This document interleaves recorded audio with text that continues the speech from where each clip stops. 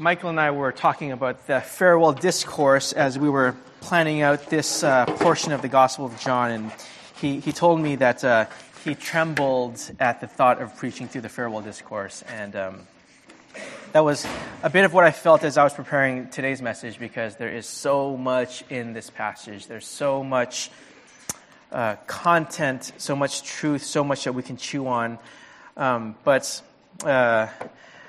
I won't be able to do it all. I wish I had multiple weeks in this passage, but we're going to focus on these 14 verses in John 14 today. Look in your bulletin with me. We're going to read John chapter 14, verses 1 through 14. Let not your hearts be troubled. Believe in God. Believe also in me. In my Father's house are many rooms. If it were not so, would I have told you that I go to prepare a place for you? And if I go and prepare a place for you, I will come again and will take you to myself, that where I am, you may be also. And you know the way to where I am going. Thomas said to him, Lord, we do not know where you're going. How can we know the way? Jesus said to him, I am the way and the truth and the life. No one comes to the Father except through me. If you had known me, you would have known my Father also. From now on, you do know him and have seen him. Philip said to him, Lord, show us the Father, and it is enough for us. Jesus said to him, have I been with you so long, and you still do not know me, Philip? Whoever has seen me has seen the Father. How can you say, show us the Father? Do you not believe that I am in the Father, and the Father is in me? The words that I say to you, I do not speak on my own authority, but the Father who dwells in me does his works.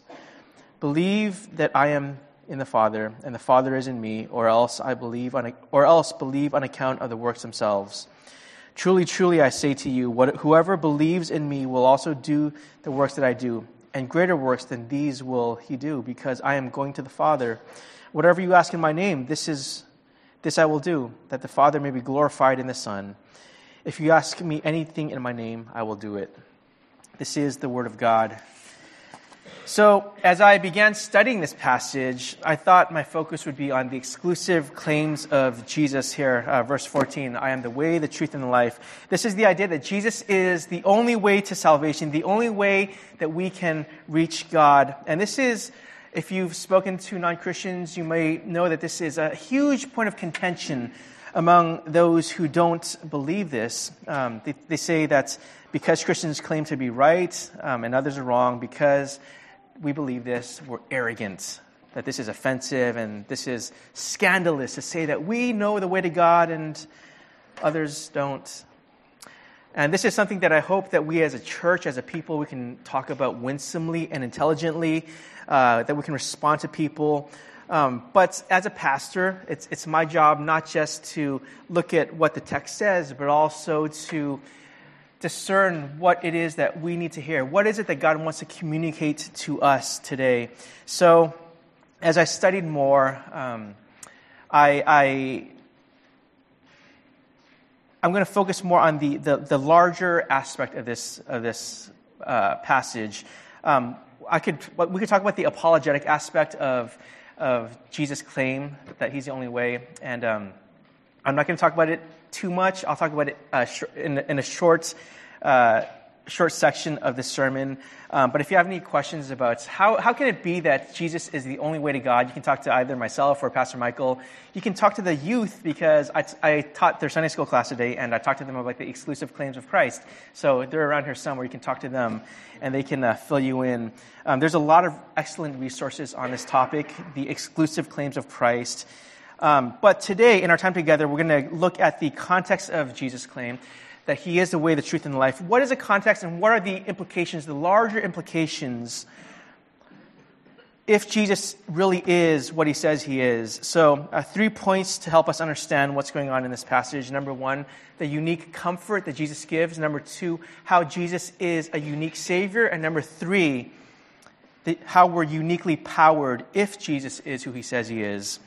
And looking at the time, I might skim through the third point really quickly, just FYI. But our focus is going to be in the first 2 points. So to give us a little context before we go into our points, I want to give a little context into today's passage, which is part of the farewell discourse. These are Jesus' final words on the last night of his life to his disciples. 2 weeks ago, Pastor Michael, he preached from John 13, and this is when Jesus said that he would soon be leaving the disciples. He says, I'm going to be leaving you. They don't know what he's talking about. He tells Peter, you're going to deny me. And then before that, he says, one of you guys is going to betray me. This is shocking. This is supposed to be the Passover feast. It's supposed to be celebratory, but this is not a good evening for the disciples. So the disciples hear this, that Jesus is going to leave them. And you can imagine how distraught they are. For 3 years, they've been living with each other. They've been led by Jesus. And they could not have ever imagined that things would end this way, that their leader would be leaving them. So Jesus, he knows the distress and the fear of his disciples. And today's passage, the words that Jesus speaks in today's passage, are spoken to comfort them and to gird them for what lies ahead. So Jesus speaks these words of comfort, and these words are not just for the men in that room that evening. These are words for us who are full of trouble, who are anxious. Is that us? Is there anyone in this room who's trying to make sense of their lives? Do any of us feel overwhelmed at what's happening today, or are we anxious and concerned about what will happen tomorrow? If so, these words are for us. So let's look at them. Our first point, how this is a unique comfort. So Jesus, he's preparing his disciples for a life without him physically present. For 3 years, he's been leading them. They left everything. Remember, Jesus, he called to the disciples. He said, follow me. And they said, I'm going to follow you, which meant that they would have to abandon their previous lives. Jesus became the center of the world. And they didn't know it at this time, all these disciples. They didn't know it at the time, but there was something about Jesus that compelled them to leave their old lives and to follow him and to learn from him. And in these last hours of Jesus' life, he's telling them that these things are going to happen, that he will leave them, that the center of the world is going to be removed. And even now, they don't grasp what's fully going on. Jesus is saying, my hour has arrived, and your life will never be the same. My hour has arrived, and your life will never be the same. So we begin our passage with these words. He says, let not your hearts be troubled. And he says these because he knows they're going to enter troubling times. There's not only going to be uncertainty in the days ahead. If you remember the account of the resurrection, no one expected Jesus to rise from the dead. They were all cowering in fear in the days after the crucifixion. So at this point, the night before Jesus' execution, they're filled with uncertainty. Even after Jesus is raised from the dead, there will be inadequate resources for the church. There will be a lack of unity in the church. 1 Corinthians, as the church takes shape, there will be suffering. There's going to be persecution in the coming years. And Jesus knows he's speaking to his disciples, most of whom will end up being killed for following him. Some will be stoned to death. Some will be crucified. Some will be burned to death. This is what church history tells us. So Jesus, he knows that trouble is coming. And then he tells them, don't let your hearts be troubled. Don't let your hearts be troubled. I want us to look at the text and notice that he follows the first imperative with other imperatives. So the first imperative, the first command, he tells them, let not your hearts be troubled. That's imperative number 1. Imperative number 2, what follows immediately after that is believe in God. Imperative number 2. Imperative number 3, believe also in me, referring to himself, Jesus the Son. So first, Jesus, he acknowledges that their hearts will be troubled. The Greek word that's used for this word heart is cardia, and it's not just the physical heart. when the Bible refers to the cardia, the heart of a person, it's referring to the inner person. The inner person is what controls someone, how they think, what they do. And Jesus says, don't believe the things that will trouble, that will shake this inner person in you. And he has to say this because they've put their confidence in something that cannot bear the weight of their trust and confidence. Don't let your hearts be troubled.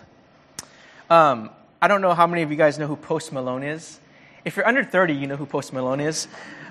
If you're older than that, like me, I know about this. I'm going to refer to a song. I know about this song because I heard it on American Idol. One of the contestants sang this song. But there's a Post Malone song called "I Fall Apart." And here are some of the lyrics, the opening lyrics to the song, which has, I think, like 200 million views on YouTube. So kids are listening to this. Post Malone, she told me that I'm not enough, and she left me with a broken heart. She fooled me twice, and it's all my fault. She cut too deep, now she left me scarred. Now there's so many thoughts going through my brain, and now I'm taking these shots like it's Novocaine. Oh, I fall apart, down to my core. Here's Post Malone falling apart. And can I suggest to you that we are all like Post Malone. Post Malone has face tattoos. We're not like that, I don't think. But we're all like Post Malone, minus the face tattoos, in some way. Because what is it that leaves Post Malone with a broken heart? What is it that cuts him deep and leaves him scarred? It's a person. Post Malone says that he takes shots like Novocaine, which is referring to him drinking as a way to numb the pain. What do we use to console ourselves? If we have experienced trouble, and I suspect many of us have, when things seem to fall apart in our lives, which I suspect it has happened for many of us, what do we turn to? So Jesus, he tells his disciples, let not your hearts be troubled. When he tells them this, he's acknowledging that they've put their hearts in a position to be troubled. Post Malone put his confidence in a girl, and we put our confidence in, you can fill in the blank. It's different for all of us. But the point is that they believed in something other than God. They believed in something other than God. And this is why Jesus says, believe not what your heart is listening to, but believe in God. Put your confidence in God himself. So Jesus says, believe in God and believe also in me. These are the first two persons of the Trinity, the Father and the Son. Not because we have the option to believe in one and not the other. Not that we have the option to believe in God the Father and not Jesus the Son. But Jesus has these two imperatives in succession because God is made known and accessible by Jesus. So another way to read this verse is this. Don't let your inner person put its confidence in untrustworthy things, but put your confidence as I am making him known. Don't let your inner person put its confidence in untrustworthy things, but put your confidence in God as I am making him known. And as we continue on in the text, we'll see how Jesus elaborates on this, how Jesus makes God known. Because if we know what God is up to, if we know what God is like, if we truly believe that, then we're not going to fall apart when everything else is falling apart. So what comfort does Jesus leave his followers? Jesus doesn't say that things will get better in their lifetime. Jesus doesn't say that. In fact, later on in the farewell discourse, Jesus promises that they will experience even more trouble than what they've already experienced. This is one of the promises of Jesus in this life. In this world, you will have tribulation. Jesus promises, take that as a comfort to you, that you will experience trouble in your life. But Christian comfort is unique because it fully acknowledges the troubles that we go through. The Christian comfort that we have says there is such a thing as terminal illness. There is such a thing as infertility and miscarriages. There is such a thing as broken friendships and marriages. financial uncertainty, mental illness, unfulfilled desires, involuntary singleness or unemployment. Romans 8, all of creation is groaning. The Bible never denies the pain that we feel. Other worldviews might try to minimize our pain. They might try to divert our focus. There are some worldviews that deny that there is such a thing as suffering. They say that suffering is an illusion. Maybe we're not in that, but we're in this culture that gives us tools to cope. There's entertainment. There are distractions. There are substances to use and abuse. There's philosophies and knowledge that promise enlightenment.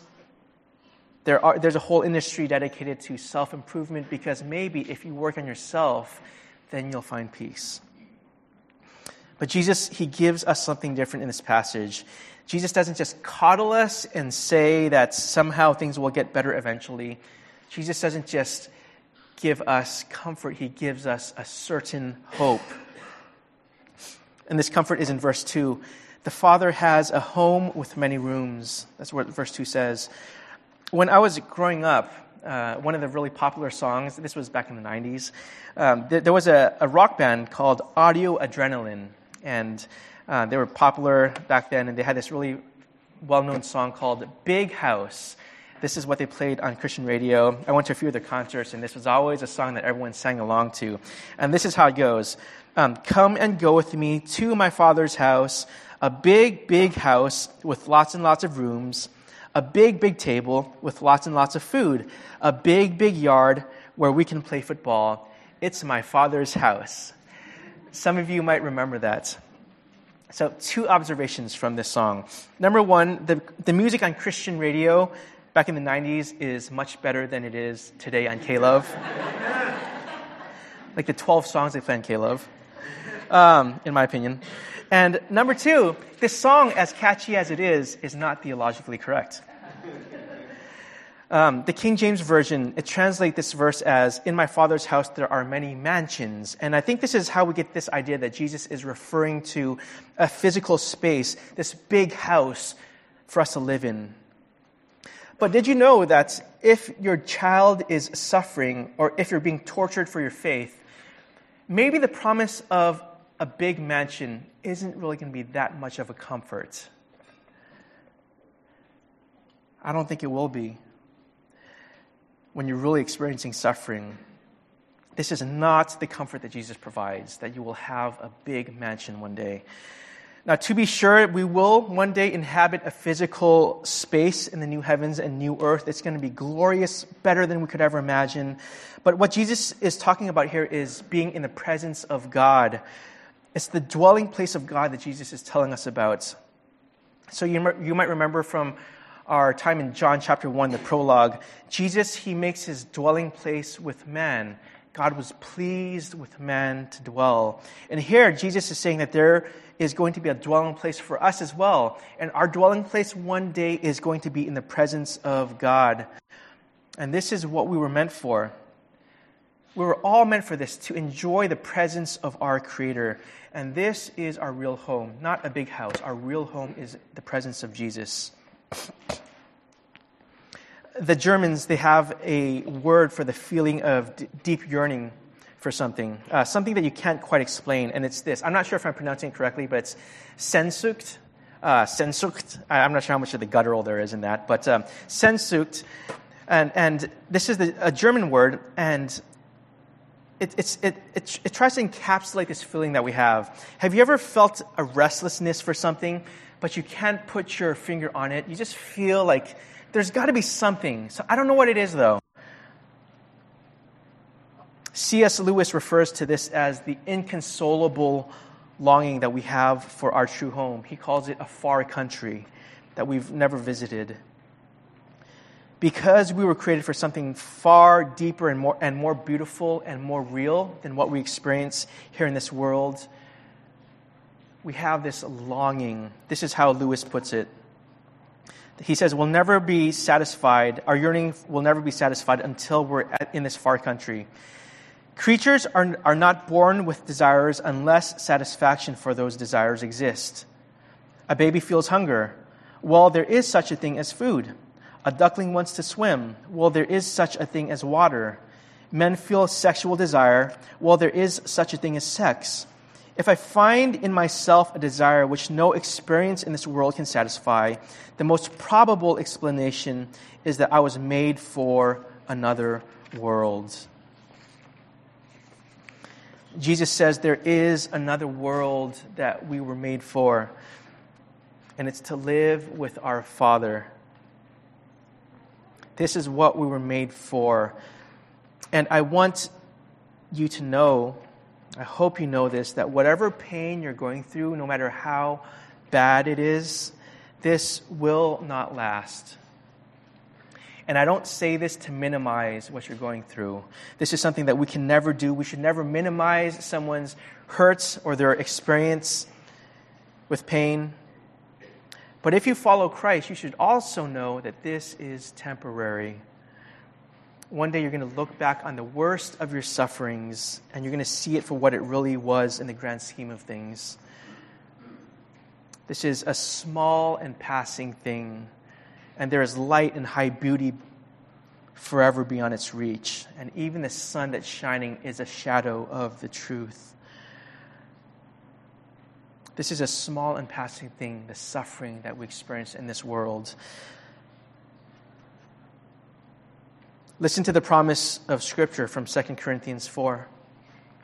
For this light momentary affliction is preparing for us an eternal weight of glory beyond all comparison, as we look not to the things that are seen, but to the things that are unseen.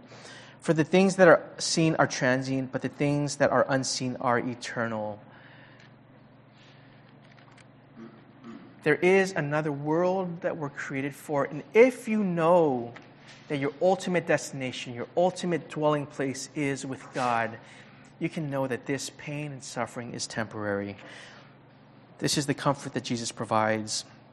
In verses 3 and 4, Jesus tells his followers that he's going to take them there, that Jesus will lead the way, and only Jesus can take us there. Our second point, a unique Savior.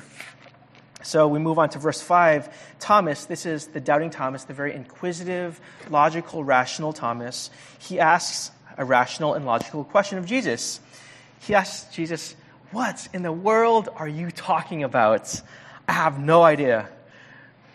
And Jesus says, I'm going to go to the Father. I'm going to lead you to him. I'm going to bring you to him. And then look at verse 8. Jump ahead. Philip says that they just need to see the Father. If he sees the Father, this is going to be enough for him. And I think here Philip is expressing a desire that we all have. He's expressing a desire for something that's enough to carry us through everything that he is going through. Philip is rightfully acknowledging that to see God, that to know God, this will help him make sense of the suffering that is coming, or what he might be suffering already. Philip is expressing what we're expressing often, that this would be enough if I saw God.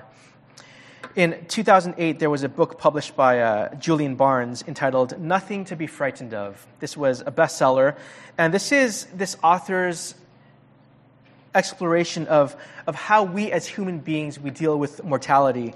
And Barnes, he is an atheist, and these are the very first words of the book that are very striking if you recognize that he is an atheist. The very first words of this book that is a bestseller. I don't believe in God, but I miss him. This author is echoing the sentiment of Philip, that there needs to be something that explains things like joy and sorrow and life and death.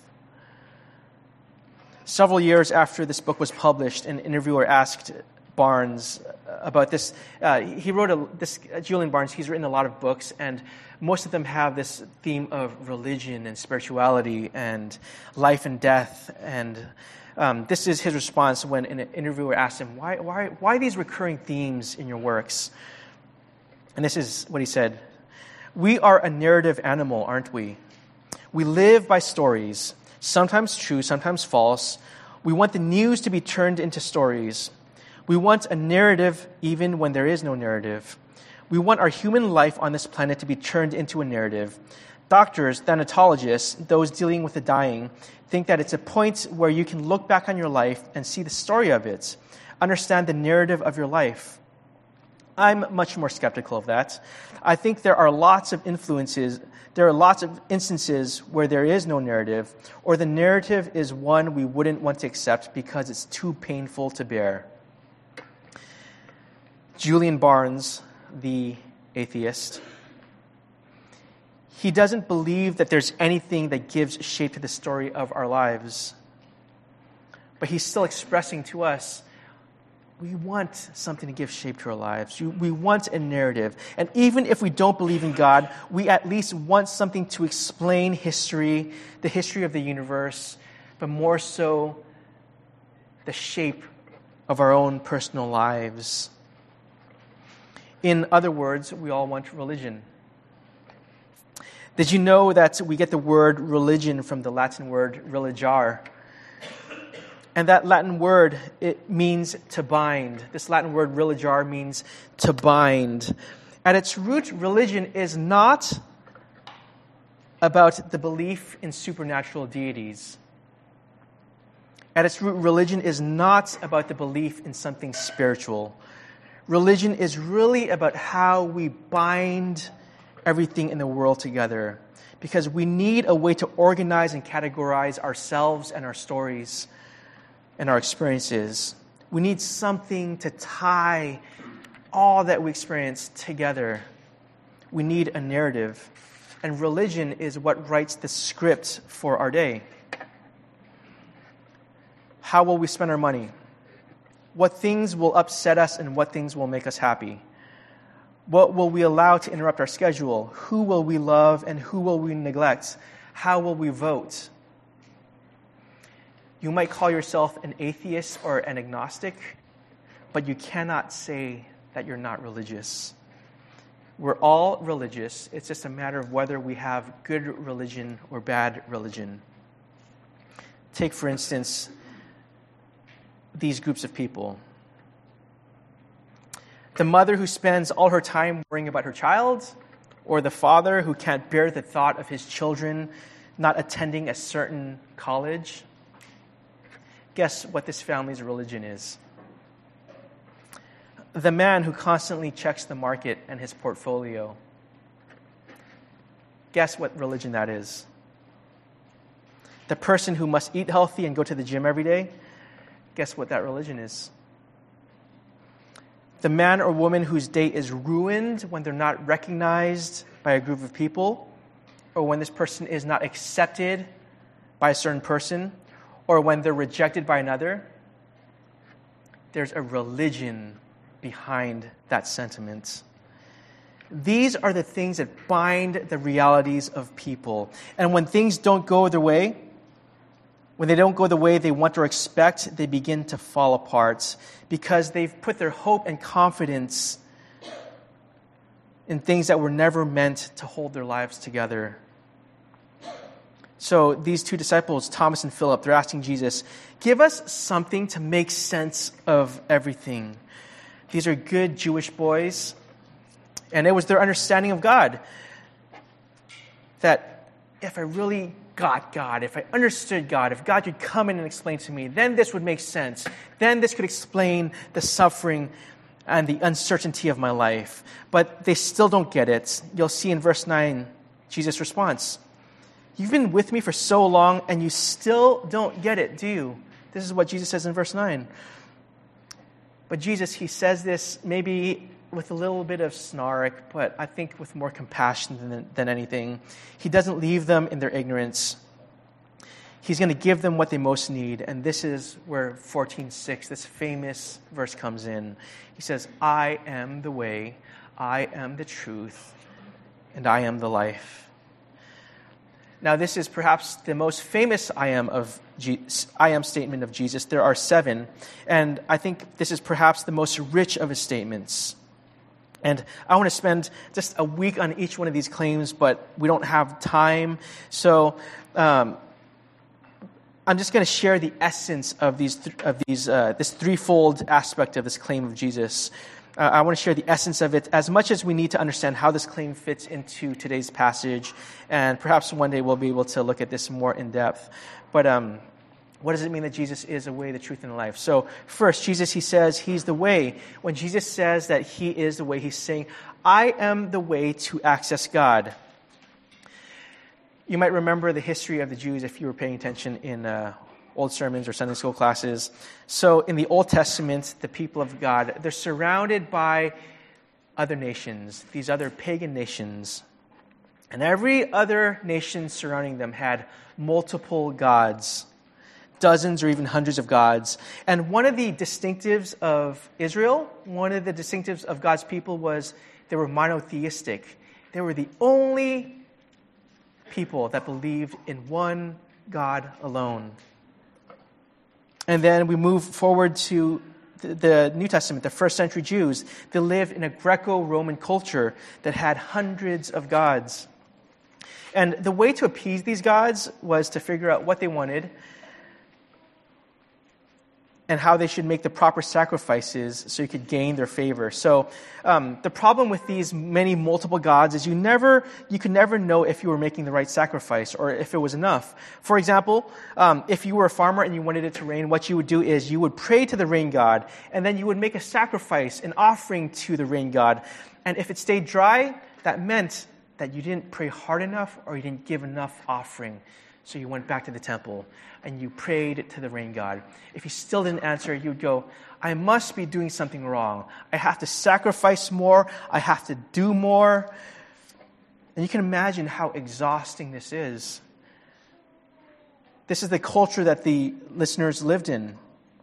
They lived among capricious gods that you were never quite sure about. The way to win the favor of your particular god was unknown.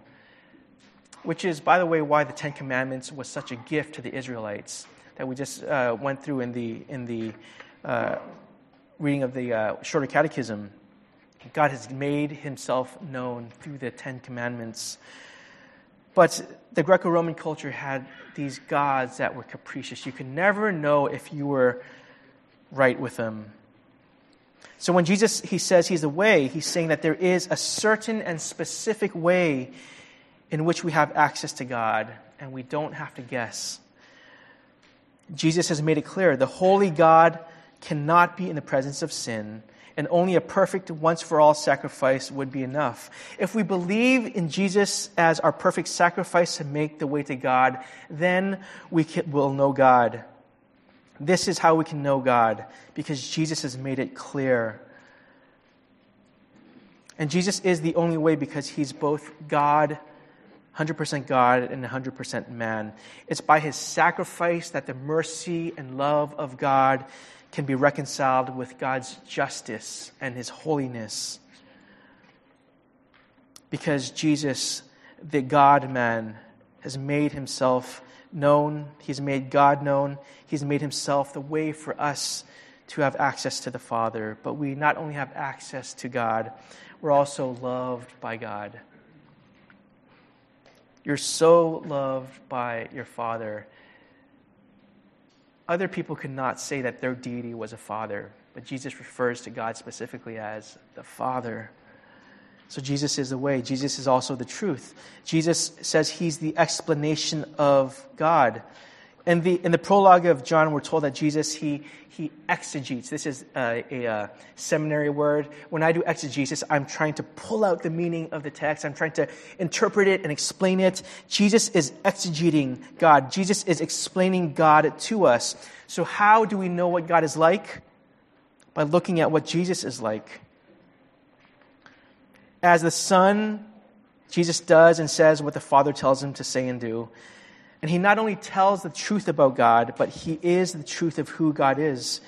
Jesus is the invisible God made visible. Jesus is the truth. And this is a challenge to the popular understanding of God in our culture. Some might say that God is out there, God is lofty, and he is unknowable. But Jesus says that God condescended and has made himself known. Some might say that God is malleable, that he will bend himself to the preferences of people. But Jesus says God is righteous and holy, and he has a perfect standard that you must abide by. Some might say that God is waiting for you to make a mistake so he can pounce on you and condemn you and send you to hell. And Jesus says God is full of compassion and mercy, and he's ready to forgive, and he loves you.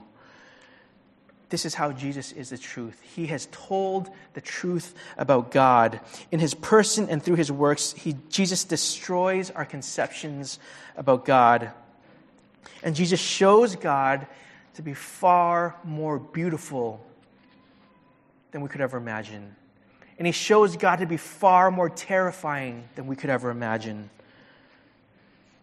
Jesus is the way, Jesus is the truth, and finally, Jesus is the life. Jesus is the means to our participation in the life of God.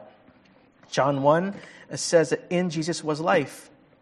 Colossians 1, he is the creator and sustainer of life, and all things are held together by Jesus.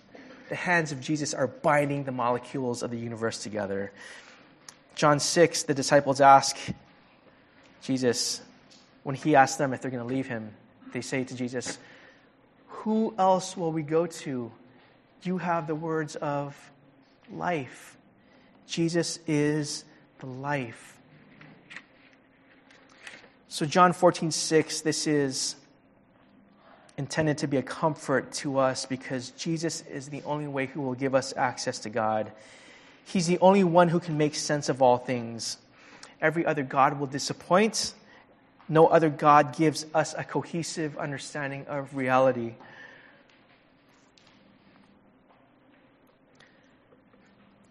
Now, for us as Bay Areans, I know that we all most of us probably interact with a lot of different cultures, a lot of different worldviews, people that believe different things than us. And when people hear us say something like Jesus is the only way to God, they might say, it's arrogant for you to say such a thing.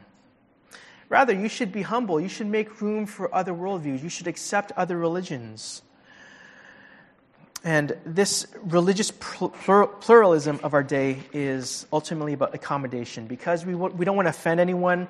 We don't want to tell anyone that they're wrong. We want to be accommodating. We want to accept other religions and worldviews. But let me propose to you that the way of Jesus is the most accommodating of all religions and worldviews. The way of Jesus is the most inclusive of all ways. Consider this. Every religion says that you have to do something to earn favor with God. Every religion says you have to maintain a certain lifestyle to be accepted. You have to be good. You have to be respectable. You have to make up for your mistakes if you dare make a mistake. And yet, what does the Christian story say? The Christian story affirms the dignity of all people. Not because they do good things, but because they bear the image of God.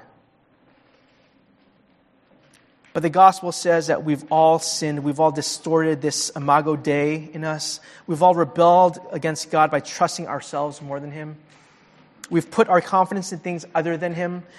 We've tried to make sense of life apart from God. We've tried to make our own way. We've tried to live by our own truths. We've tried to create an identity and a life apart from the only source of life. And this is every single one of us. The gospel continues, Romans 3, you might remember this. For there is, listen to this, there is no distinction. There is no distinction, for all have sinned and fall short of the glory of God. And we might think the story ends there, but there's only a comma there. The sentence continues. And are justified by his grace as a gift through the redemption that is in Christ Jesus. How does God deal with sinners? He says, all are justified by his grace as a gift. The gospel says that all are welcome. And the only qualification to come to the Father is to acknowledge your inability to make things right with him. It's the only qualification. And if we understand that, we will repent. We will turn away from our own attempts to find life. So I submit to you that the Christian faith is the most inclusive of all religions because it says that all are welcome. Everyone's welcome except for people who think they're good people. All are welcome because the life and death of the man Jesus Christ was sufficient to pay the penalty for all who would ever approach the Father. Only Jesus could have done such a thing. Only Jesus could have done such a thing. Not you. And in a very real way, this requires absolute humility. Because when you say that Jesus is the only way to God, you're saying and acknowledging your own neediness and your own inability to do what you need to do. I've been in the pastorate for a few years now, and one of the things that surprises me constantly is that there are so many people that feel like they're unworthy to come to church, or they're unworthy to approach God. When I started, I thought the bigger problem would be that there are most people comfortable in their spiritual apathy. They're lazy, their inclination is towards sin, and they're completely okay with that.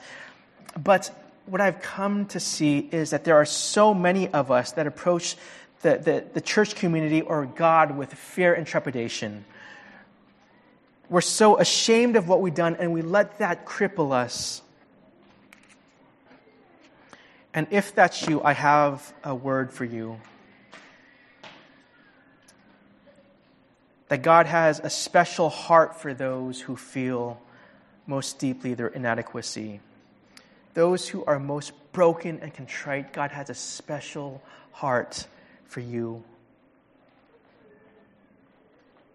When Jesus says He's the way, He makes it an invitation. Come to me. Jesus will not reject you.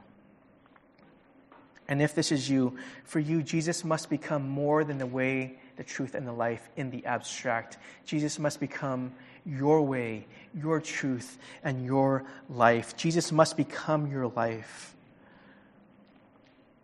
Do you remember this verse from Colossians 1? Christ in you is the only hope of glory. So what Jesus speaks to the disciples, let Him speak it to you. Let not your heart be troubled.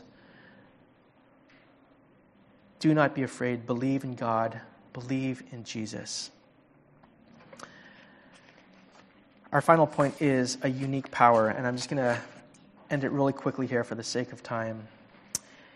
Jesus says, you will do greater things than me.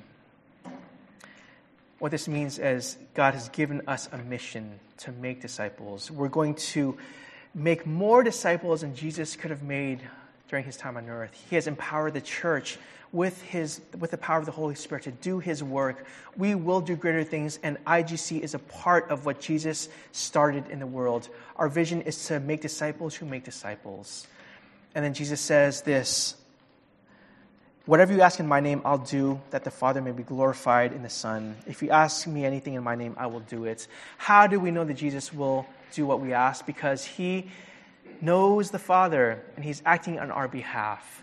Jesus gives us a unique power, and we'll talk about it more as we talk about the Holy Spirit, but I'm just going to stop now because I'm done.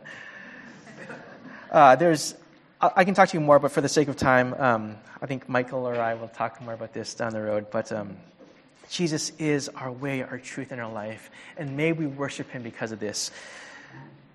Will you pray with me? Father God, we thank You for showing us the way, the truth, and the life through the man Jesus Christ. And as we approach the table, I pray that You give us humility to accept what only You can give, God. And may we honor You with our lives. May You be worshipped. We pray this in Jesus' name. Amen.